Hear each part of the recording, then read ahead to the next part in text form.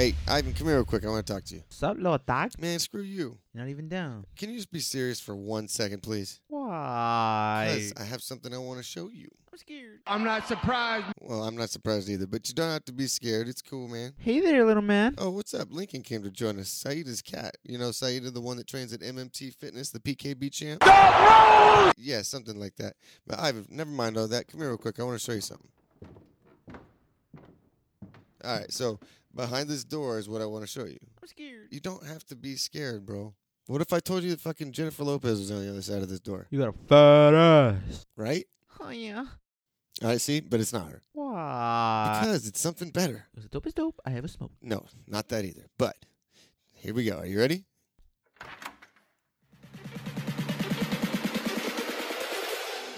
Warrior.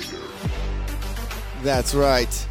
You know what that sound means. That means MMT has survived the coronavirus. Yeah! We are back. We are back in action as of last Friday. So get your ass back in the gym. Thank you guys so much. Anybody and everybody that stuck along for the ride and helped continue to support the gym, even during these tough times, it's because of you that you have a home to come back to. So thank you guys so freaking much. It means the world to us. And yeah, it means a lot to me if you can continue to get your friends and other family members to come in, take their first free class, as always, at MMT.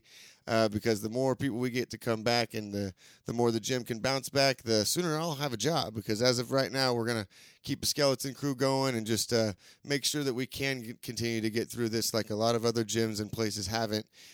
So, again, thank you so much. We're absolutely couldn't be more excited to be back playing Punch Face. I myself haven't been back there. I'm coming back this next week to get some training in. But, yes, please. Exit Avery Parkway, first class is free. It's been a while since I've been able to say that, but again, check out MMT Fitness at MMT Fitness on Instagram for any kind of updates. But we are holding some classes at, I believe it is at 8:30 and 10 is the two times for the classes, Nate. Yes, sir. And then 7 to 2 on the weekends as of now, 5 a.m. to 9 p.m. during the week. But 7 days a week, guys, get your ass back in there. And thanks again, MMT. We back, baby. So Nate, brother, how you doing? Sunday, another beautiful day. Had some awesome fights. Lived up to, overachieved actually with, these lesser quality, as some people say, cards. Always seem to turn out with some exciting fights. I think the first 3 or 4 fights were all first round finishes. Yeah, super. Like we said on the last episode, these are the ones to watch out for because these are the guys that are just not really well known and got something to prove and want to earn their way up in the rankings. A lot of guys are hungry, and it's kind of like watching NCAA compared to the NFL. If you meet a lot of football fans, a lot of people prefer to watch the NCAA over the NFL.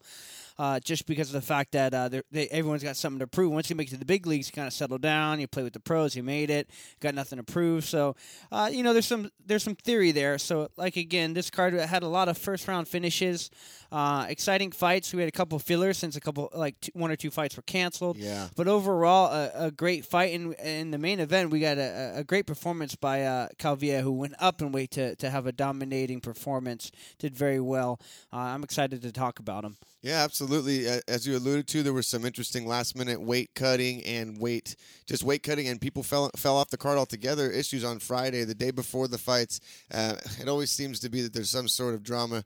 And yes, Jessica Ai, which I'll try not to harp on too much in this episode, but she herself has put out videos criticizing people of being unprofessional for missing weight, and she's actually done it more than once, including when she's now being given a spotlight for the main event, number 1 contender.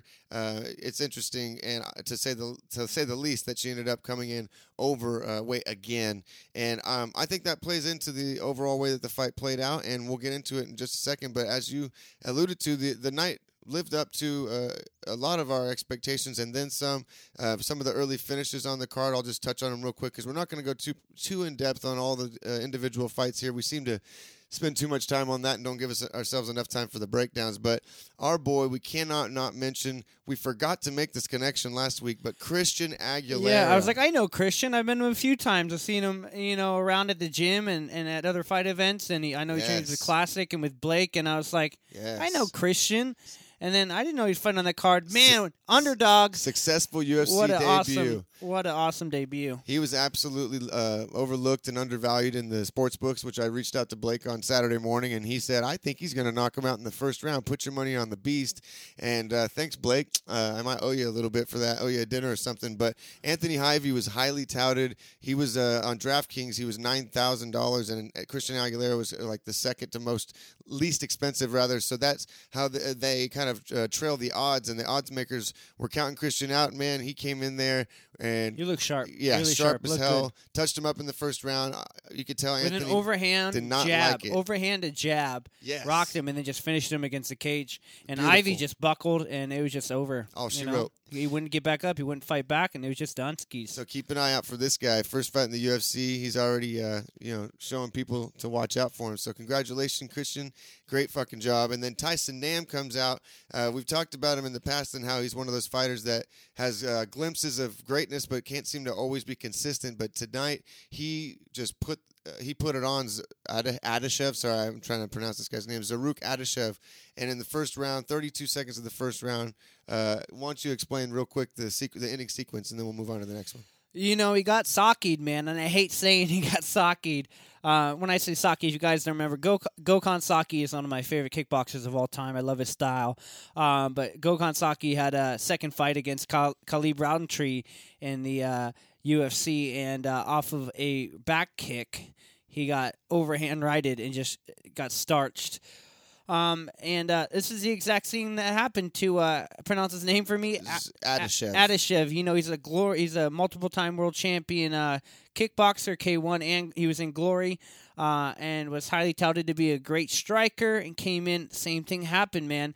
Off of a back left inside kick, Tyson Nam just countered with an overhand right and just starched him. Finished him on the ground, probably identical to what happened to Saki. And we talked about it a little bit earlier, about how a lot of these kickboxers are coming in, especially for us being kickboxers. I would say we're Thai fighters, but for most people who don't understand what Muay Thai is. When I describe Muay Thai to someone who has no idea what it is, just say kickboxing. I say it's kickboxing because I feel easier. like when I say Muay Thai, they think it's some crappy martial art karate, not karate, but like some weird taekwondo, not taekwondo, but like kung fu crap. And I'm like, no, it's like kickboxing, but with knees and elbows. It's way more brutal than you could ever imagine. But these guys get comfortable throwing kicks and sitting in the pocket with their head straight on line, and you can't do that, man. Especially getting hit, you can't afford to take a shot with 4-ounce gloves, especially from a guy who's known to have hard hands like Tyson Nam. Tyson Nam, we talked about, had tough fights. He had Kai Kara France, who was from New Zealand, I believe, and he was he was big over there, and a lot of people in New Zealand were praising him and wanting him to get in the UFC. He fought Tyson Nam, and Tyson Nam had a great test. Also fought Sergio Pettis, lost to a decision, lost a close decision with Kai Kara France. And Tyson Nam now facing the savage kickboxer. He's always been tested, man. And it really shows his colors, man. And I'm proud of him, dude. He deserved that win, and he's a great striker. He's got power. He's well rounded. I'm glad to see him shine. Yeah, a lot of kickboxers, myself included, you're going to get used to the size gloves you train in. So the 4-ounce gloves make a huge difference. If you go out there and just your defensive framework and the things you normally do to shell up, if you continue to do those things in MMA, 4-ounce gloves, especially people who know what they're doing, they're going to wrap around your guard. They're going to go up the middle. They're going to be able to access parts of your chin and your head that you normally would have undercover with like a 14 or 16-ounce gloves. So Adashev showed his greenness in terms of MMA. He's definitely, if you watch the highlight reel, got great striking ability, good technical striker, but Tyson Nam was just ready. I mean, he just didn't look like he was going to be defeated that night. He came out, took care of business, short work for him. And then, so the first one, Christian made it less than a minute. Tyson Nam, 32 seconds. And then Julia Avila dispatched Gina Mazzani in 22 seconds. It didn't, like, I was in the other room because I kind of knew what the outcome was going to be, and I was taking care of something, and I heard Nate just, oh my God. And I was like, what? And he's like, I don't really have anything to say about that. It was just I know what it was a flurry of accurate and inaccurate punches to just. But what really hurt Gina is in the clinch, Julia landed a very hard knee, and Gina buckled over. And Gina as she buckled over, Julia just pressed her with like hard 1-2, 1-2 uppercut 1-2, 1-2 until she got against the cage and just kept. She went like extremely ADHD mode on her. Not a lot landed, like 3 or 4 landed, but the thing was Gina just the ref did good. There was 3 times the ref was like, "Hey, you need to defend yourself, Gina. Gina, defend yourself. Gina, stop." Called it. Gina didn't react. Julia kept hitting her, got on her like a swarm of bees. The overall factor in my mind and what really made it hard for her to get up and defend herself is I think that knee really, really hurt her. She was buckled over and healed over, so I think she took a good knee and just couldn't get back up. Her stomach was messed up, and that was all she wrote. So congrats. I know Julia's had at least 2 or 3 knockouts. I want to say it's 3. I believe it's 3. But Julia's had, I think, 3 knockouts in her career in her last couple of fights as a pro. So, I mean, she's the highly touted prospect. I just haven't seen much of her, really. So, and for this display of striking that I saw, I can't tell you how great she is, how amazing she is, how well-rounded she is. But, hey, she finished it quick against someone who's a veteran in the game. So, congrats, it's only second Julia. fight in the UFC, Yeah. it seems so. Yeah, no, good job by her. It was kind of one of those matchups that if you were listening to the word on the street, Gina Masny had been cut from the UFC previously and didn't even do that well in the 1 or 2 regional fights that she had in the meantime, and it was kind of one of those things. I think she's local to Las Vegas, and they're So just easy to fill. they re-signed her for I think probably I'm assuming 1 fight just to kind of fill her up and hopefully get Julia a showcase matchup, which ended up happening. It is one of those things, and congratulations to Julia. But as you pointed out, we haven't seen a lot of her. She only had 2 fights in the UFC, so we need to see her against higher talent and kind of see how she holds up. Otherwise, we don't know at this point. So. The next fight, Merab Dvalishvili, he is one of the situations. Ray Borg fell out. He had a last-minute opponent switch to Gustavo Lopez. This is one of those, just like in the last previous weeks, where a guy comes in on a short notice call against a tough opponent, and I just assume last-minute challenge, UFC experience, very, very little to none, that they're just going to get ran over. And this guy lasted, man. He ended up making it to decision. Good. He was smiling the whole way. I don't agree with the stats there. He only threw 14. He threw a lot more. He was active the whole time. He just got taken down a lot. When we are on this page, it only gives you significant strikes. Okay. Yeah. When you go on to the fight itself, it'll show you more depth. It's just taking a second. Okay. Well, doesn't matter anyways. The winner was Dvalishvili. Yeah, he's just a tank, man. He just such an explosive force. Takedown after takedown, 13 takedowns out of 18, 72% takedown percentage, 2 submission attempts, 14 passes, just a complete domination on the ground, and was more than capable on the feet. So I'm excited to see more of him. But Gustavo Lopez, last minute. Just went up in weight too. He's usually a little lighter, and he looked phenomenal. He looked good. He was a game opponent, a tough opponent, so it was a good fight. But like we said, Merab was going to come out with the victory. That's what we thought, and that's what happened. Yeah, he mopped the floor with him in terms of the stats, but it was a closer fight than the numbers show. Yeah, you'd have to watch it. And Merab did everything he was expected to do to any opponent for that matter. But Gustavo's chin, heart, his willingness to not give up, and then he has, I didn't know this because I didn't know much about him, but very threatening jiu-jitsu skills off of his back. So even some of the exchanges where Merab was on top, like he had to be careful. He couldn't open up too much. So he was able to extend the fight and take it to a decision. But I was very impressed with Gustavo. So to your point, you're looking forward to him fighting his actual weight class. And with preparation. Yeah, for sure. Good for him. And that's, like I said, probably the 3rd or 4th fighter I've seen in the last few cards that's really earned some stock and earned my respect. And it's like when you see him come in on the last minute fights and they fight up a weight class and they do well, it's like, all right, well, now I'm interested to see you on a full camp down at your weight class. So good on you for that. And then Hannah Cypher's another tough girl. She just had a quick turnaround fight a few weeks ago. Ended up getting rear naked choked in the first round as well by Maria Agapova. Maria was just too much for her, too big. Hannah Cypher's during her quick turnaround, she came up in weight as well because she had just recently cut weight to strawweight. So then this fight was at, I believe, flyweight. Yes, exactly. So Maria was very big, very long, hit hard, and just overwhelmed her from the beginning. We love Hannah. She's a tough girl. She doesn't come to lose, but she was just outmatched. So yeah. And then Mark De La Rosa ended up losing to Jordan Espinoza. There's a lot of similar names on this card. We were talking about that yesterday, but pardon me.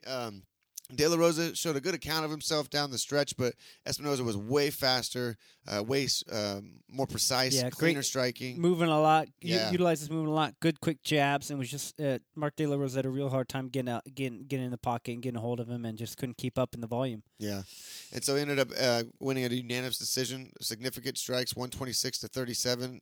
So he ended up outlanding him significantly. Not to be redundant. But that takes us to the most exciting fight on the card, in my opinion, the one that we were looking forward to the most. Charles Jourdain taking on Andre Fili. And, man, was this a good fight. We knew it was going to be potentially a long, close fight, war. But, yeah, why don't you go ahead and give us your thoughts on this fight? This was my underdog pick. I'm really bummed because stats-wise, Charles Jourdain threw 62 significant strikes compared to Andre Fili's 44, and also had a first-round knockdown. Almost had a finish in the first round. Charles Jourdain is a sharp, up-and-coming opponent, man, and he faced a savage, a guy who's been in the game for quite a while, Andre Fili. Andre Fili made really quick adjustments after getting knocked down. Was able to keep. You could tell Andre Fili definitely had more of at the longer range a power advantage. You know, he had some stiff jabs and stiff 1-2s and some good kicks. They were both throwing great combinations. But what overall gave Andre Fili the victory is Andre is just a better mixed martial artist. Had 5 takedowns and 5 passes. He was successful on 5 takedowns. And was just able each round to get a takedown, 1 or 2. Charles Jourdain was able to get up, but it took him like a good 30, 40 seconds. So Andre Fili had control in these positions and was able to really submit himself. I would say not submit, but submit himself in the category as an overall better MMA fighter, if I can use that word submit properly. There you go. With on the ground, that's what I meant to say. Be a little smooth there. But like you said last night, you know, what you were hoping on. I mean, Charles Jourdain is my underdog, and he's a savage. He had a great fight against Doo Ho Choi, and obviously he's got great striking, great technical ability. He actually outstruck Andre Fili even on paper. But when it came down to the takedowns, Andre Fili just took him down like butter. So overall, Andre Fili won, was able to mix it up, and use his mixed martial arts experience and put everything together, make the adjustments necessary, and got the win. Split decision against Charles Jourdain. Yeah, split. That's a good point. I went to the store after this fight, and then I looked up and I was like, oh, yeah, it was a split. I mean, that's a rightful split decision. That was an awfully close fight. Yeah. I think Andre was actually a little bit bigger than he normally is, which Charles Jourdain has fought at 155 like on a last-minute fight as well. So, like, he's not the largest 145er is what I'm trying to get at. Andre Fili has been in that weight class for a while, and he even looked larger than he normally does. Big, so, yeah. he had that long reach advantage. He's got a killer jab, but, man, did Charles Jourdain shut that down with what we teach at MMT to counter the jab with the leg kick, a fast, hard leg kick every single time. Yeah. He was putting Fili off balance a lot of times when he was trying to work his way in with his jab. And this being a mixed martial arts fight is the only way that Andre Fili ended up having a path to victory because to Nate's point, he was outmatched on his feet. I said going into this that Charles Jourdain is very, very fast and explosive, and he hits hard for his size. And there's a very good chance that he could crack Fili, and depending on how it played out after that was really going to determine the way the fight went. If Fili tried to gut it out, he's from the streets, as he likes to say. Like, if he tried to sit in the pocket and just bang it out, I felt like Charles Jourdain would eventually get him, you know what I mean? Put his lights out. So when he faced a bit of adversity, he got dropped in that first round. I felt like he was winning that first round before he got dropped. But he was able to adjust, but man, he was waiting to the end of the rounds too. So I was like getting a little bit nervous. I was like, man, Jourdain is quick. He's switching in and throwing like heat on the inside. So, excuse me, I was worried for Fili that he was going to get cracked again and dropped again. But overall, as you said, when he was in really dire straits, he was able to get those takedowns, utilize some top control and a little bit of ground to pound. Not too much damage on the top, but just enough to show his experience, veteran savvy, and mixed martial arts prowess. So good looking Charles Jourdain, though, and I'm looking forward to, most people will improve a lot off a loss, even more so than a victory sometimes. So hopefully Jourdain goes and sharpens up his ground skills and, is able to keep it on the feet longer and showcase what he's good at. That brings us to our next fight, Charles Rosa versus Kevin Aguilar. Kevin Aguilar was definitely the favorite of this fight going into the fight. Kevin actually came in looking. I didn't know much about Kevin other than what was on paper. But apparently he fights a weight class lower, and he came in with a little bit of flub, but he had some power in his hands. But Charles Rosa did a real great job at keeping the fight at distance. People were talking about how his striking is kind of like a karate background. Even you hear his coaches yelling, Stephen Thompson, Stephen Thompson. You can hear him kind of making references maybe to certain lengths or combinations or things like that. But Charles Rosa actually looked really good. Charles Rosa was able to stay outside the range of Kevin Aguilar's power. He moved a lot, utilized his jab and his kicks very well. And really, Kevin Aguilar, to me, looked pretty slow, especially being a little heavier than he normally is. Just wasn't able to get close the distance, wasn't able to get things together. He definitely had more of the power there, but he just wasn't able to execute, I guess you could say, to what he's usually capable of. So the underdog ends up winning by decision. Was it unanimous decision? No, this one ended up going to split as well. Split decision, yeah. It was close, but... And I felt like the damage played a lot of role in that because although Charles was being patient and sticking to his game plan and his path to victory, he was the one who took more damage throughout the fight. After this fight, if you just looked at the two guys and didn't watch the fight, you would have assumed Charles Rosa lost. Yeah. Just by the way, but busted up. Overall, Charles Rosa just was a little bit ahead in the striking department, and Kevin Aguilar seemed slower than normal. Couldn't put it together, and was just really having a hard time kind of waking up. In the later two rounds, I was hoping that he would pick up the pace, but he really just didn't pick it up. So, I mean, there's not much more I can say other than he needed more volume. He needed more output. He needed to get in the pocket, and he needed to cut off Charles Rosa better with his footwork, and he needed to strike. He needed to start landing things. He needed to get ahead of the game. He needed to outscore Rosa, and it just wasn't happening. So, congrats. Yeah. We were talking about it. Charles Rosa seems to be win-loss, win-loss, win-loss. Yeah. And I mentioned this last week. I said I should go with Rosa because the pattern is he'll probably win this one based on his record and what things are going on, and I should have stuck to it. But, I went with Kevin Aguilar. I went with what was on paper and just based on Charles Rosa's last performance. And you know what? You don't always win some. So Charles Rosa wins, split decision. I think it was a good call. Overall, I think it was a good call because I watched the fight and I thought it went to Charles Rosa as well just by watching it. So yeah, Kevin Aguilar. One last thing I'll say about this is in this recent COVID-19 situation with regards to martial arts, mixed martial arts and fights and things like that, we've seen and discussed some people fighting up a weight class and things like that and taking last minute whatever they can kind of scrum together. But there's a difference between having to take a last minute fight and up a weight class because you're normally cutting a lot of weight or just kind of you're not in the best shape. And for instance, like Charles Rosa just fought recently at his normal weight class of 145. And then after that, this fight was at lightweight, 10 pounds heavier. I think Aguilar, who's normally at 45 or like you mentioned, was at 55 or even higher before he got the call, and so he had to just suck out some water to make the weight, and it wasn't in the best shape. You got to stay ready in this game, especially for opportunities, last-minute opportunities. You never know what's going to come in these kinds of situations in this environment right now. So Kevin Aguilar, to your point, I think I've only seen him fight one other time. It was at 45. Even the picture that they showed of him in the tail of the tape. He was skinny and jacked. Yeah. And he did not look like that in this fight. Yes. I was like, is that him? And it's like, yeah, it's the only picture they had of him when he was fighting at 145, and I was like, that's probably why he was a little bit slow tonight. So 100% I felt like played a role. And then Charles Rosa was able to stick to a game plan. There wasn't a crowd to boo. He knew in the pocket because of Aguilar's power. And, that's not where I'm going to win this fight. So he had to be patient, stick to a game plan, stay on the outside. Took some damage trying to get in and out, but ultimately ended up outpointing him. So win-loss continues. I'm lucky I kind of followed that win-loss pattern. Plus, it was an underdog point.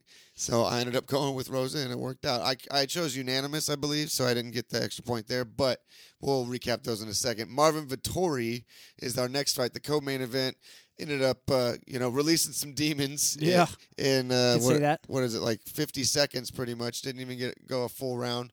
Ends up getting it to the ground and submitting Carl Roberson by a rear naked choke within the first round when I'm pretty sure I picked Roberson for a sub myself last week. Yeah, so I'm going to same. eat crow on that one. But congratulations to Marvin Vettori, training out of Kings MMA. Ended up showing his versatile skill set, not just with the hands and strikes. Dominating performance. So. But yeah, man, 45 strikes to 4. He, didn't even give Carl Roberson quick a finish. chance. Just took him down and just beat his face in. Yeah. Yeah. And all right, well, that takes us to the main event. We tried to get there quick because this one we do want to take a little bit of time on. Cynthia Calvillo, unanimous decision that went all 5 rounds, overtook Jessica Eye.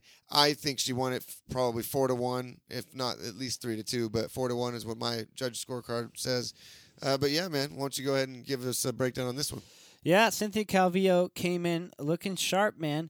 Cynthia Calvillo had some great jab head, jab body, just changing levels, good with her boxing. She likes to go to the body a lot with that jab, which is cool. You don't see a lot of fighters these days, especially women fighters in particular, mixing it up like that until you get to like higher levels. Like, you know, when you look at Shevchenko fight, she was like legs, head, body. So it was good to see a little bit of boxing out of Cynthia Calvillo, high and lows, not just head hunting. She did real good job moving. The one thing I wanted to touch on is I wish she threw more leg kicks, because obviously she didn't have to worry about the wrestling of Jessica Eye, especially with the grappling background that Cynthia has. So that leg was there after every jab, because Jessica Eye was super heavy on her legs and really relying on her 1-2s and her straight punches and her power. So I would have liked to see more leg kicks from Cynthia Calvillo, a little more mixing it up there, because she threw one and it was picture perfect. It was great. And I was like, if you only threw more of that, it would have even been a more dominating performance. Yep. I think she could have chewed up Jessica's leg. But at the end of the day, 113 significant strikes compared to Jessica Eye, who only had 70. Jessica Eye was just a little bit slower and a little more harder to catch Cynthia. There were some good exchanges where Jessica Eye did land, but after the 4th round, I don't think the power translated as well, and Cynthia had no problem sitting in the pocket. But what set Cynthia Calvillo apart from Jessica Eye is the takedowns and just the dominating performance on the ground, which was impressive, especially for Jessica Eye missing weight, being the heavier and bigger woman, Cynthia coming up in weight and changing weight classes, and also being the much smaller opponent, being able to out-wrestle and just kind of dominate Jessica Eye on the ground. Was very impressive. It shows you the wrestling caliber and the grappling that Cynthia Calvillo has. Again, especially when she goes up in weight and fights the number 1 woman, Jessica Eye.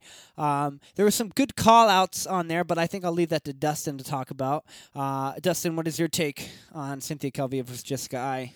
Everything you just said, I agree with, and also more. I think if you look at the stats, this might be a observation more generally, not just particular to this fight. But sometimes you'll look at the significant strike count and compare it to a total strike count, and some fighters, just based on their style, there's no difference. It's 70 significant strikes and 70 total strikes in this case for Jessica Eye.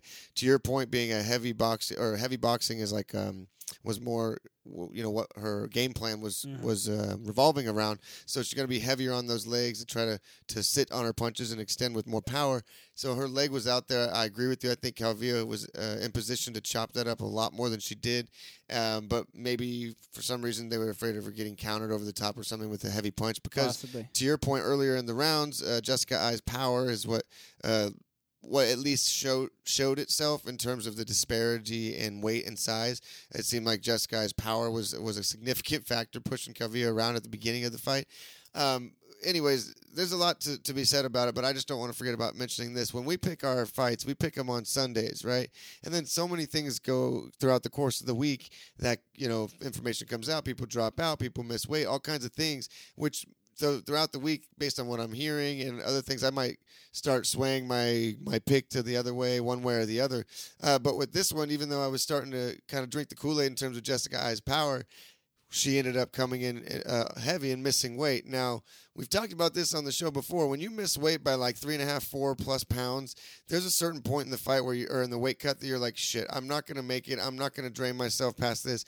If they allow the fight to continue and I have to give them a fine or part of my purse, I might as well go in there feeling, somewhat healthy and being able to perform, right?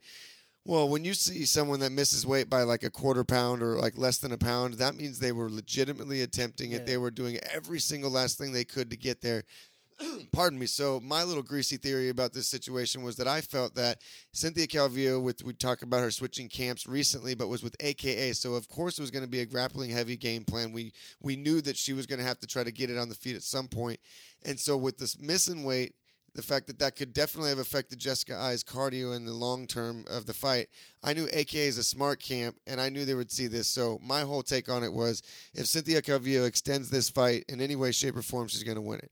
And that's what ended up happening. Nate and I both went with a 4th round submission pick in our in our picks for last week, and she almost got it. She almost got it in the 4th round, but And in the second round. yeah, exactly. So, but she ended up doing exactly what she needed to do, showing that a healthy weight class where she doesn't have to cut much weight, man. She's gritty. She can take a good punch. And she beat the number 1 girl. Yeah, and I mean, even Iris was confused about how Jessica Ai was the number 1 contender right now, but it's just the way it is right now at flyweight it's Shevchenko and then everybody else by a mile. So we need some people to marinate and to kind of come and rise up out of these lower ranks and become the next legitimate contender. And shit, man, Cynthia Calvillo, even though if she went in with Shevchenko right now, I think she'd get bombed on. Yeah. You know, is at least staking her claim to be someone to watch out for in the division. So good on her, man. Yeah.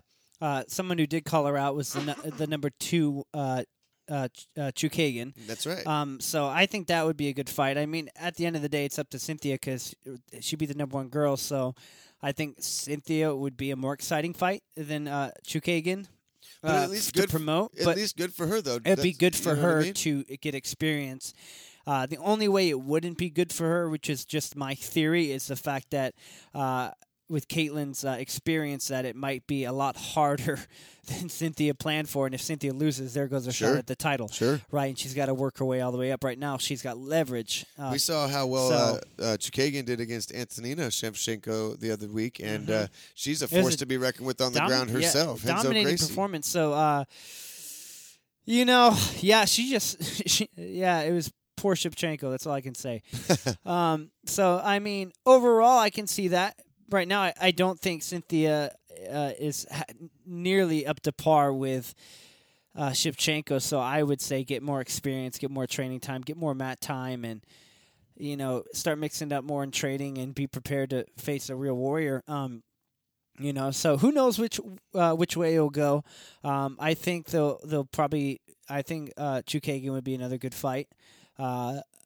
For Cynthia to get prepared for this, and at the same time allow the women's division still to grow and to see what else is out there and what talent comes in, because there's constantly new talent and new women coming in. Not nearly as much as the men's pool, but it's only getting bigger. So we'll see where it goes. Yeah, I mean, it's tough. It's tough when you don't have a lot to work with in the division. I mean, the cream rises to the top, and right now, Chukagian is basically has shown that, okay, I can't beat the champ, but I can beat pretty much everybody else at this point in the division. And in terms of Cynthia's now new place in the division, I feel like good on her is that she gets the number 2 person to call her out after she beats number 1. So, it's not like, we want interesting new matchups, people that we haven't seen fight each other yet. And so I think it only makes sense. But especially if Chukagian comes away with the victory, then we're just right back to where we were in terms of the division. It's Valentina, Chukagian a far second, and then the rest. So it's you need that new, fresh talent to come in. And it's interesting because 25 if 115 is the crazy division in women's right now, and then 125, 135, 145 is the more, I guess, exciting, has the deeper division in terms of depth, like in terms of talent. So it's just interesting where the most talent kind of pools in terms of the different genders and the different divisions. But I mean, I enjoyed the fight. I enjoyed Cynthia Calvillo versus Jessica Ai. It wasn't, I wouldn't say like the tip of the top, like tip of the spear, cream of the crop, elite world class MMA that we've seen before. I'm not trying to insult them, but a lot of people had criticisms of it being a main event. But I felt like them going all 5 rounds, Cynthia Calvillo having to kind of overcome that weight disparity, and I don't think I was alone in wanting to see Jessica Ai lose this fight. It ended up creating for some drama and making it a fight night. Just as what we would expect. So good on them. They did a good job. Yeah, great job. And so that does it, man. I called it last week the UFC Saskatoon because that's originally where it was scheduled to take place. But, of course, all these fights, anything on stateside has been going to be happening for the foreseeable future at the UFC Apex in Nevada. So my bad on that. But this upcoming weekend, we're also going to go over some fights. Curtis Blades is taking on Alexander Volkov in a heavyweight matchup, also at the UFC Apex in that small cage. So that's going to be interesting. That's going to be like 2 trucks crashing on a crosswalk. Yeah, but we're going to get into that in just a second. That was a horrible analogy. What'd you say? On a crosswalk. I meant to say on like a one-way street, like a small street. You know, 2 trucks colliding on us. Shut up. Well, we'll get into that in a second. It's going to be like 2 greasy, oiled-up men in a sauna rubbing each other's bodies against each other. Okay. That's what. yeah. I feel like that's what Fight Island's going to be more like, because it's going to be 160 degrees even in the middle of the night. Yeah, but what is that, Dubai or Abu Dhabi? Yeah, it's literally. That's money central. That place is going to have the best AC in the world. Are you kidding me? No, if you watch Dustin Poirier versus Khabib and any other time, it's like barely completely built. It's more like a tent than anything else, and that's one of the reasons they're going to do it in the middle of the night to help with that. But it's even still 90 plus degrees at like 2 in the morning. So that's horrible. That's going to be a greasy fest. That's horrible. But guys, we're going to take a quick break, come back, recap the points for the predictions challenge, and then we're going to get into this fight card, break down. There's some interesting matchups, so I'm excited to do this. So give me just a second. We'll be right back. But he's sticking loose and taking all of your money. Give me the loot, give me the loot. Give me the loot, give me the loot. Give me the loot, give me the loot. All right. You guys know what that means. Predictions challenge recap. Yeah, I don't know. It was an interesting week. Nate and I both got some right, both got some wrong. We both got a goose egg on Roberson, however you say it. Let's see. Marab ended up, his opponent got switched, so, I mean, I'm not going to calculate those points, even though we both picked him. So, I don't know. It was an interesting week. Nate, before the fight started, ended up switching his to, I mean, he would have got an extra point. He was going Calvillo by decision, unanimous decision, which he ultimately got, but he switched it to a 4th-round sub, going the same as me, because I think he thought, eventually Jessica was going to tire enough for Calvillo to be able to get the finish. But she didn't, so we both got 2 points there. I got the underdog point plus the additional regular point for Rosa, and then I only got 1 point for Feely, but I got the point there. So, yeah, I don't know. It ended up rounding out the week. Let's see, 5-2, me. And so Nate's at 78, and I'm at 83. So that's the predictions challenge for now, guys. We got another one coming up this week, and we want to hear from you. We want to hear from you guys and see what we have to do. I don't know, give me a suggestion. Give me a suggestion, Nate. What's an example of something we can do, the loser of this thing?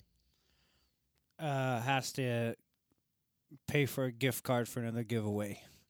Oh, or okay. has to wash the other person's car. There we go. Or has to drink a whole gallon of milk. Just kidding. I'm not doing that.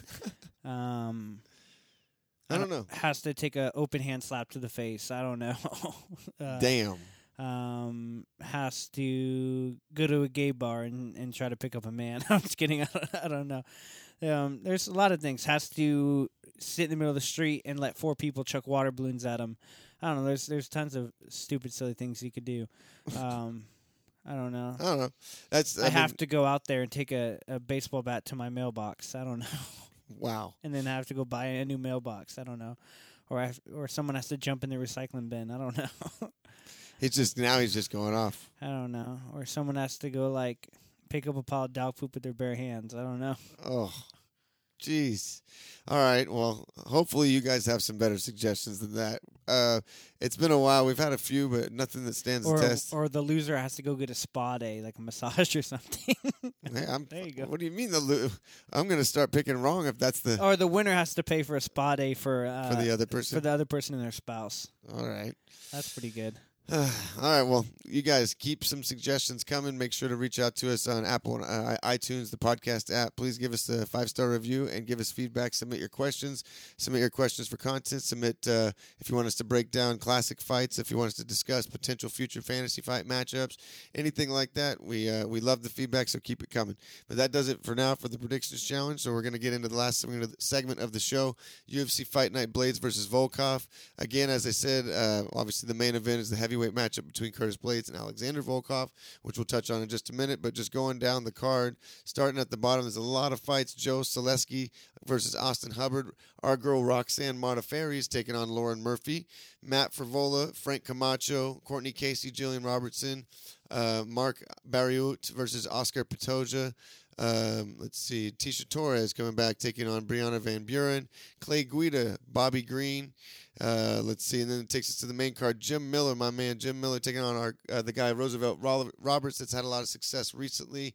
He's been in... he was in one of the recent fights at the Apex, I believe. Bilal Muhammad taking on Lyman Good, Raquel Pennington, Marion Renault. Josh Emmett, Shane Burgos is the co-main event, and then headlined by the heavyweights. So let's see. Let's go to the bottom real quick. Which fights do you want to make sure not to miss on the prelims? Well, obviously, Clay Guida always puts on a fun little performance, so Clay Guida and Bobby Green's going to be a fun one to watch. Roxanne Modafferi, for me, just for personality, I love watching her fight, she's always the underdog, so I always love watching her. She's actually the favorite in this fight. I know. looked it That's up. great. That's so awesome. But Roxanne's been on a little tear. I know Courtney Casey's been in for the girls' fight. I mean, for me, I'll probably pay attention to a lot of the women's fights just because I want to see how these divisions start to play out. You got Tisha. They actually got a lot of girl cards. Roxanne Modafferi, Courtney Casey versus Jillian Robertson. You got Tisha Torres versus Van Buren. Yeah, this is a pretty big card. This is actually a really big card. But, I mean, honestly, they're all something to look forward to. Obviously, the first card, Joel Solicki, is an up and comer. Austin Hubbard. They both are pretty fresh, and they'll probably put on an exciting first fight. But I mean, when it comes to like the main ones, I'm excited to see on the prelims, just Roxanne and Clay Guida. Yeah, it's one of those things. If you don't know them, maybe that's for a reason, because we've talked about this. Lesser known guys come out, have something to prove. But I'm looking forward to the Roxanne fight. I think, just like you said, we like watching her start to gain her stride and have some success and start to really put it together. So interested to see if she can continue that streak. This fight, Matt Frivola versus Frank Camacho, I know is going to be an exciting one to watch. I personally feel like someone's going out in this fight. Courtney Casey Robertson, I feel like you said, is a good fight for that flyweight division, so we kind of see how things can shape up. Clay Guida, he's been around for a million years. The Carpenter always comes to fight. Endless gas tank. I feel like Bobby Green's going to put him out, though. So, I do too. So, but finishes are fun, so keep an eye out for those fights, as Nate mentioned. And then on the main card, I loved me some Jim Miller. Roosevelt Roberts has looked really good as of late. We've broken him down and talked about him recently, so I think it's a really tough test for both guys, in fact. But that's an exciting fight I'm looking forward to. Bilal Muhammad and Lyman Good, I don't know what quite to expect. I know both these guys, but they're just so different, in my opinion, that it should be exciting to watch how it unfolds. Raquel Pennington, I feel like I have to double check this, but I don't feel like she's fought since her championship performance and loss to Amanda Nunes. Showed a lot of heart in that fight, and in getting to the finish. But Raquel Pennington, I like Rocky. I think she's got good power in her hands, and I always like when she fights. So her versus Marion Renault should be an interesting matchup. But this one, the main event and co-main event and the Jim Miller one, I feel are the ones I'm looking forward to the most. But Josh Emmett taking on Shane Burgos. Why don't we start with this one, Nate? Why don't you give us a little bit in depth on this? Oh, I love Josh Emmett. He's a good wrestler and he's a very powerful striker, man. Oh man, sorry guys. I'm looking at the stats here right now because I wanna go over these guys' record. It's pretty savage. So Josh Emmett won against Arantes, beat Lamas, who is an excellent fighter, lost to Stevens, win versus Johnson, win versus Bektik. And then we go over and we look at Shane Burgos, win versus Pepe, loss versus Calvin Cater, who's a savage in the division right now. Win over Holobog, win over Cub Swanson, a win over Murakami. These guys are actually both great wrestlers. If you look at Shane Burgos, he's got 100% takedown accuracy, 90% takedown defense. So I don't think we're going to see Emmett try to do much wrestling here. I think Emmett's going to stick to that good old overhand, and I think this fight's going to be fun, man. This is going to be such a tough fight for me to call because they're both savages.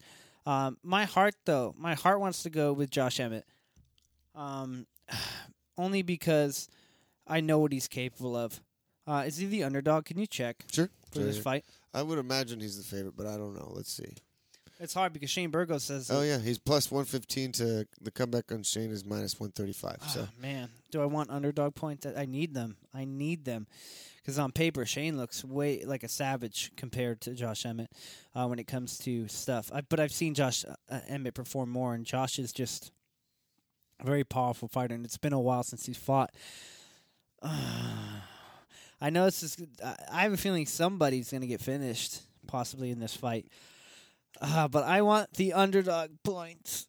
I need them, but I'm going to go with Shane Burgos. are you Yeah. after that whole preamble? Mm-hmm.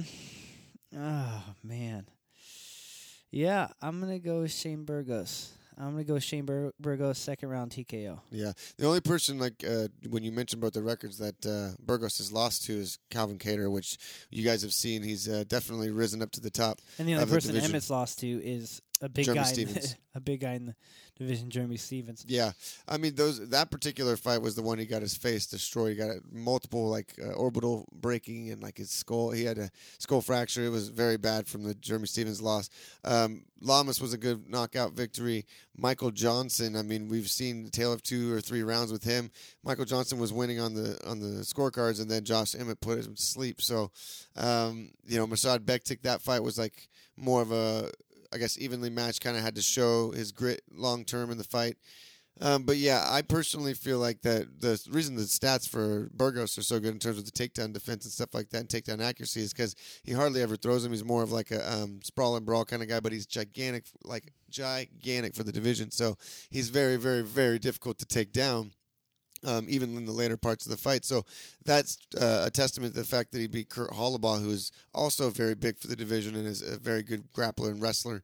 So Shane Burgos, it's no surprise. It's no question on what he's going to be trying to do. He's trying to keep it on the feet and put your lights out. And Emmett, although I do feel like he hits really hard, like you said, I feel like most of his power is generated by his speed, and he's the faster fighter. And he's got more footwork, more movement. He executes more movement. Not to say he's got better footwork, because I think Shane Burgos has good footwork, but he just doesn't do it as much. He likes to stand more in front of you and try to kind of go to war. So I feel like Josh Emmett has got a couple different paths to victory where Burgos only has one. So I'm going to go with Josh Emmett. I'm going to go safe. I'm going to go with the decision. I feel like he could have something very, very quick, be able to catch Burgos, but because of how big he is, he's shown to have a granite chin in this division that I just don't feel like he's going to get put to sleep. And although if he catches Emmett with something clean, that's going to change the complexion, put him on the back foot, and could eventually end up, being the end of Josh in this fight. So there's a lot of risk involved. I was going to go with him before I realized, or I saw that he was the underdog, so it makes it even sweeter. So Josh Emmett by unanimous decision. Shane's the underdog, right? No, we just looked it up. I thought Shane was the underdog. I just told you. The plus money is the underdog. Oh, Yeah. then I'm going with Josh Emmett. Oh, I'm okay. going with Josh Emmett, man. I need underdog points, man. I know you said that, and then you went with Shane, which is why I was for confused. some reason, I thought Shane was the underdog, which I was confused. No, Josh Emmett. I'm going to say second round TKO, Josh Emmett. All right. Boom. Sorry, guys. But I need an underdog. It didn't matter whoever the underdog, because they're both so close in this fight. But Josh Emmett, to my heart, is one of my favorite fighters to watch. So, and he's coming back after a while, so I think he's gonna have something to prove, man. I don't think Josh will be able to get him down, but I think maybe threatening up on the cage, a little bit of grappling, just to slow the fight down, get that lactic acid in Shane's big-ass fucking arms, and then be the quicker, fresher fighter down I'm just the saying stretch. Josh Emmett's likes that overhand, so I'm hoping it connects on Sure. in that 5'11" He's chin. fast, bro. Yeah, so we'll see. Yeah. And Josh Emmett, compared to the people that Josh Emmett's faced, have been a little higher, like Ricardo Lamas, and you got Jeremy Stevens here, win over Johnson. I mean, you got lost Cater, and you got a win over Swanson. But when it comes to talent, I just slightly go to the left towards Josh Emmett on the experience field on who he's fought. But I mean, Shane Burgos 13-1, but Josh Emmett's 15-2. Very similar records. Josh Emmett only has 2 more fights than Shane Burgos, but I'm excited to see this fight. I think this one is going to be interesting. All right, well, it brings us to the women's flyweight division. The Happy Warrior, Roxanne Modafferi, coming off of, was it a unanimous decision win over Macy Barber. Yeah. Wow. Coming, and then she's taking on Lauren Murphy. And like we kind of said earlier, we're big fans of Roxanne Modafferi. We just like her personality here. Mm-hmm. She's a nice woman. She's paid her dues. She's got a very, very extensive mixed martial arts record. She's been around the block, and it's kind of like Jorge or a couple other people that have been paying their dues for years to finally kind of start getting their stride and get the notoriety and the fans that they probably always they all deserve fans. So anyways, Roxanne Modafferi is taking on Lauren Murphy with a 24-16-0 record, taking on 12-4 in Lauren Murphy. Why don't you give us your breakdown and prediction for this one, brother? Well, I want to see Roxanne win. Who's the underdog? That's right. Murphy's the underdog. We talked about this earlier. Yeah. It's not a huge. It's minus 100 plus or minus 120 plus 100. Oh man, honestly, I'm just gonna go based on Roxanne and her experience and who she's fought. Man, I'm gonna say Roxanne's gonna win it. I think she's gonna win it just by taking her down and smothering her and just making it a dogfight. I think she's gonna be overwhelming for Lauren Murphy. She's gonna make it gritty. I'm gonna say Roxanne Modafferi unanimous decision. Yeah, I'm definitely going with Roxanne as well. But let me take a look at this. That's right. She beat Andrea Lee in her last fight, which I was extremely surprised with the outcome of that fight. And if you look at the significant strikes stats here, it looks like Andrea Lee outstruck her. So Yeah, but I don't know. It was a yeah. split. So it was a split decision. So I'd have to go back and take a look at that one. But she's Wait. coming. You're looking at Andrew Lee versus Lauren Murphy. Lauren Murphy. Yeah. Oh, you're talking about Murphy. Okay, I'm checking out her opponent. So yeah, and then so she's coming off of 2-win streak. Lauren Murphy is Mara Romero Barella and Andrea Lee. So she got a little bit of momentum there.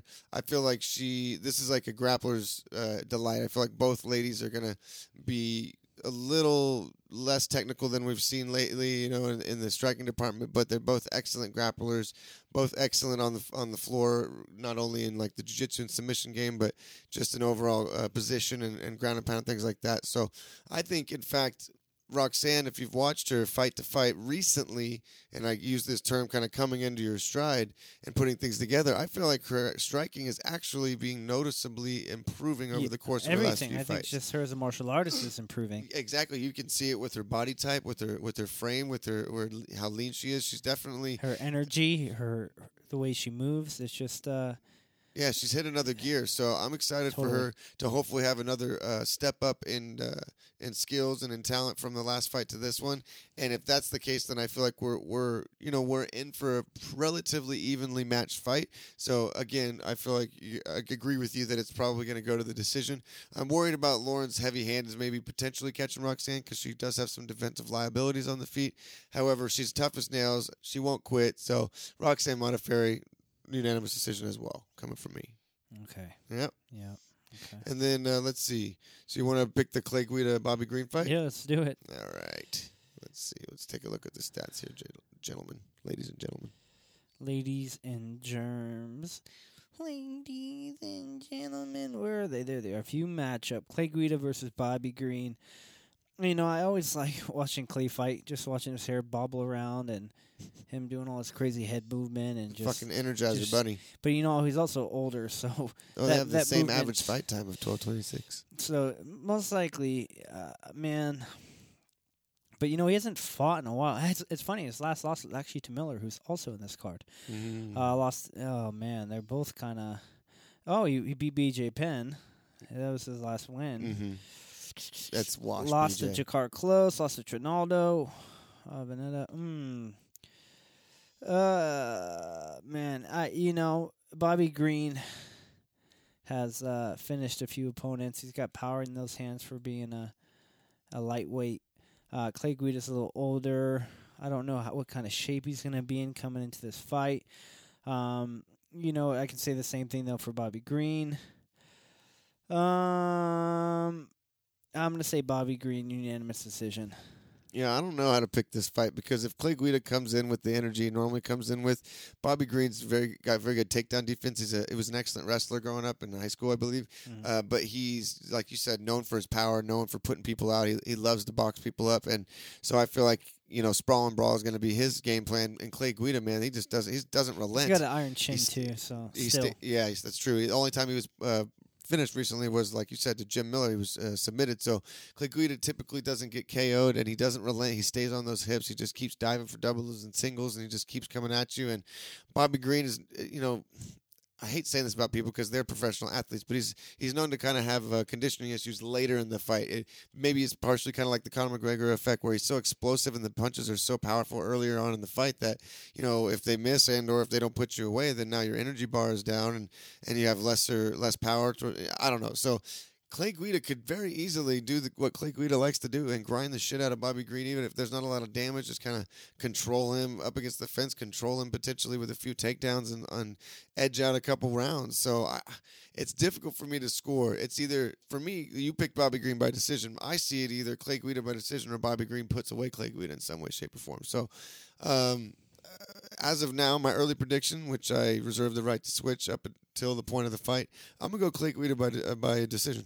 By unanimous decision. So, and do we have the odds on that one? Let's see here. I assume, he's the underdog. Clay Guida is. So, we'll see how that goes. Okay. Okay. Clay Guida is the underdog. So that's 3. So we should pick 2 more. Which one do you want? You want to pick 2 more on the regardless the main of card. where they are. We got to do Curtis Blades, obviously. Obviously, and the main event. let's do Jim Miller and Roosevelt Roberts. Boom. Go. 1, 2, 3, go. Jim Miller versus Roosevelt Roberts. Jim Miller, obviously, being the veteran that he is, and he's fun to watch, man. But I'm going to have to go with Roosevelt Roberts here. He's only 10-1. He's young. He's fresh. And he is, I wouldn't say he has, he's on a 2-fight win streak, all right? That's so funny. And Jim Miller, I already mentioned that earlier. Jim Miller, obviously, his last win was to Clay Guida. His last loss, which was his last fight, was to Holtzman. Let's see how, though, Roosevelt Roberts is winning his fights, because that's a big determination on how I choose the method of victory. Well, we saw here. how he won his last fight. Yeah, submission, rear naked choke. There was a unanimous decision versus Alexander Yokolev. Unanimous decision versus Thomas Gifford. And he's facing a veteran. So, you know what? I don't see Jim being finished. I'm going to say unanimous decision, Roosevelt Roberts. Yeah, this is tough. The 5'8" to 6'2", and I guess he only has a 2-inch reach advantage. But facing a veteran like that, this is probably going to be his toughest fight unless Jim Miller's conditioning is whack and or his age really plays a factor. I feel like Jim Miller is done better in the later stages of his career than I agree than a lot of others at that point. And he's a tough out for anybody on any given night. Yeah. What I'm wondering is if, because the framework, like we saw Roosevelt Roberts, he had that submission, right? And then he's obviously has very, very quick hands. His strikes are long because he's like lanky, you know what I mean, in terms of his body type and his frame. So that's why I immediately wanted to see the height and the reach. And because I feel like Jim Miller, having the veteran savvy, he's actually really good everywhere, like really good everywhere.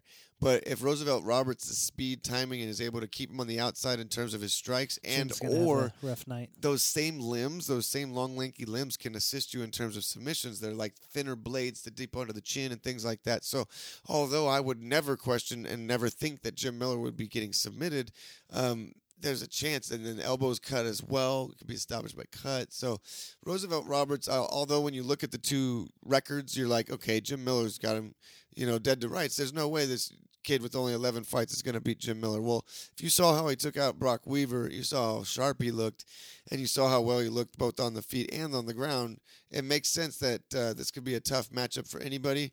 I'm going to go with the veteran, though. It's a little bit of a heart play, but I'm going to go with the veteran, and I'm going to say, since it's a quick turnaround, I'll go Jim Miller with a decision as well. I don't think he's going to get fuck it. No, Jim, I'm going to go with my original thought. Jim Miller, third round submission. Yes. Yeah, sir. I was thinking if Jim could. If he can get him tired, if he can get him down and get some control. I think this guy's just too young, too fresh. He's going to be quicker and his sharper. reflexes. Yeah, did you see how fast he was throwing his right hand against Brock Weaver? So that might just put out Jim, and for the first time, like you said, I don't see Jim getting put out because he's vet. But then if an up-and-coming prospect does put him out, then it's like, oh damn, look at that. But based on his last few fights and who he's been fighting, he's not really putting anyone out in the beginning. These are lower level guys. Sure. So I definitely don't see him putting out Jim Miller. So, yeah. So, all right. So, this gives me an opportunity to catch up in points. That's for sure, man. Oh, man. Oh, Lyman Good. I know we're not going to call that, but that's that giant. That's that huge dude, huh? He's Yes. yoked. Yeah, I remember Yeah. him. Yeah, I don't even want to call that because I don't know where that's going to go. But that leaves us to the last fight we're going to call, guys, the main event. This one's going to be exciting. And when I mean exciting, I think it's going to be exciting to watch Curtis Blades finish Alexander Volkov. Curtis Blades is on a tear, man. And Curtis Blades is he's a natural wrestler, right? He's an excellent grappler. That's his roots, man. But he's been really finishing people on the feet, man. Alexander Volkov is obviously not someone to sleep on, man. He was an up-and-comer for a while. They were looking at him for being a top championship contender. It's just, when I watch Blades fight, the power, the explosiveness, the adjustments he makes, man, I feel like it's just going to be overwhelming for Alexander Volkov. So let's just go back here. Let's view this matchup here. Obviously, guys, they're fighting at heavyweight. So the record is Curtis Blades 13-2, 1-no contest, and Alexander Volkov, who's very, very, very well experienced with actual quite phenomenal record, 31-7. Average fight time though for Alexander Volkov is 15 minutes, which means he's usually going all 3 rounds if it's not a main event. Versus Curtis Blades 9-15. Curtis Blades been in a few main events as well as Alexander Volkov. But Curtis Blades is quite the finisher. The last fight that Alexander Volkov had was against versus Hardy, but Hardy was I don't know. Hardy's an I don't know what to say up-and-comer. about that fight. Hardy's an up-and-comer. That was a big test, but that was also kind of a big understatement. Not understatement, but kind of like here, Alexander. Let's see how you do with Hardy. I obviously, for me, it's kind of like a step down for Alexander Volkov. Yeah, it was interesting that we were mostly talking about how Greg Hardy didn't get finished versus how well Alexander beat his ass. Yeah. You know what I mean? He got a unanimous decision, But won every round. Yes, but when we look at Curtis Blades and who he's last fought, win versus Overeem. Last loss was to Ngannou, and Ngannou is just a force to be reckoned with. No one wants to call him out other than John Jones, and that didn't go anywhere because John Jones is currently upset with the UFC. You got a win over Willis, a win over Abdurakhimov.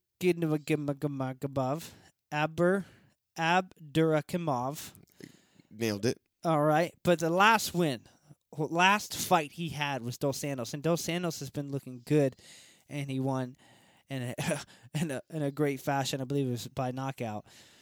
So Curtis Blades, I just feel like is on a tear. I think he's going to be the next champion. I think he's going to. Man, I just think his grappling is there, but his striking, he's just one punch and you're gone. Alexander is good. Well-rounded, but I don't think his grappling is up to date with Curtis Blades. I think Curtis Blades is going to be the much stronger opponent, the much more powerful opponent. The only way I see Alexander really winning is just keeping range and distance and kind of picking his shots like he did with Hardy. But Curtis Blades makes good adjustments. I think he's much more experienced than Greg Hardy, that's for sure.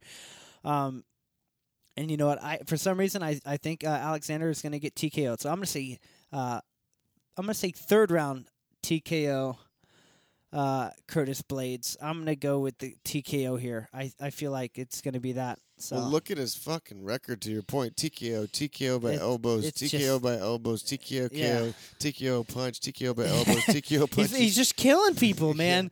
And then Volkov is just decision. I mean, Volkov definitely has knockout power, but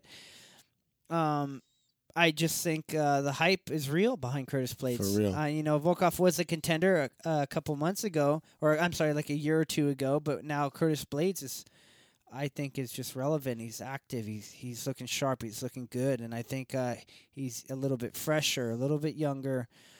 Man, he's a big guy, man. Yeah. I mean, obviously Alexander's a taller guy at 6'7", but Curtis Blades is just a big, strong, powerful animal. He has a great IQ, makes good adjustments, and he can put you out at any second. I think it's going to be a real big problem for Alexander. So I just think Curtis Blades right now is he's a force to be reckoned with. I think it's his time. So my heart's with Curtis Blades, third round TKO. 100% dark horse of the division. I mean, ostensibly, if you look at his record, his only losses have been to Francis Ngannou both those times, early in the fights as well. But if you look at Volkov's record, although as you pointed out, he was definitely working his way up the ranks and more of a notable contender, a year and a half ago. But even looking at who he's faced in comparison, like strength of schedule, yeah, he's got a win over Verdum when Verdum was Verdum, not that recent version we've seen. Yeah, but that was still towards the end of Verdum's career. Like, he wasn't champion anymore. And then he's got a win over Stefan Struve, Roy Nelson, and Tim Johnson. So not that there's anything wrong with these guys, but in the heavyweight division, at least as of late, like you said, Greg Hardy's, some of that new blood and new breed, but like he doesn't have, even in his rise, a long list of what we consider to be some of the best heavyweight fighters ever in the division. He doesn't have the accolades nor experience of who Curtis has fought, nor has he won in the fashion against the type of opponents Curtis Blades has fought, way Curtis Blades has won. So a lot of that 31-7 record is, in other promotions, and it's his full MMA record. But I think Curtis Blades, to your point, I'm drinking the Kool-Aid. I think he's one of the most underestimated fighters in any division, and he's one of those. He's like I don't know another person to give an example, but he's one of those people that just has to keep winning, and this is like a stay busy fight for him because he's been looked over for a championship opportunity multiple times. There's been a lot of shit that's gone down for him, so he's just one of those guys that's got to sit back, continue to win, and keep proving that he's the best until they can't deny him. And yeah, I'm really high on Curtis Blades. I think he's going to finish this guy as well. I think he's probably going to finish him on the ground, hurt him on the feet, take him down, and pound him out. How I see it. So you said third round, so I'll go. I think if it goes like fourth or fifth, they're both going to be pretty tired. I'll go first round. Yeah. I'll just go first round because it's when they're fresh. Maybe you can catch them with something hard and just finish them quick.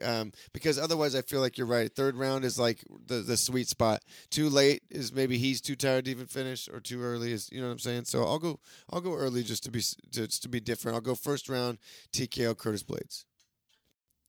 But that does it for this week, guys. That wraps up the card. So make sure to stay tuned for next week when we break down all the outcomes and I'll break down everything that happened on this card, as well as we'll be giving our predictions and breakdowns for next week's card. It's a banging card, a lot of interesting matchups. It's headlined by Dustin Poirier taking on Dan Hooker. That's Saturday, June 27th, so don't miss that one. But thanks again for checking us out. Make sure to go to Apple and iTunes if you enjoyed the show and leave us a 5-star rating and review. We always appreciate that when you do. We'll make sure to read them on the show as well. And whilst you're also supporting us, make sure to support all your local small businesses, including Strong Women Designs, Dream Loud Collections, Neighborhood Auto Care, OC Party Rental, Caesars. Make sure to get yourself a water slide bounce house, as well as my tea. If you guys want to read up on your turmeric tonic, hit me up. Thanks again, Nate. I always appreciate when you help me out with the show, brother. It means a lot to me. And last but not least, make sure to not miss out on MMT Fitness. We're back open. We're in operation. Come down, get yourself punched in the face off Avery Parkway, 5 freeway with the first class is free. We'd love to see you down there. And thanks for being here once again. But that's it, man. We're done. I'm through. We'll see you guys next week. Take care. Peace.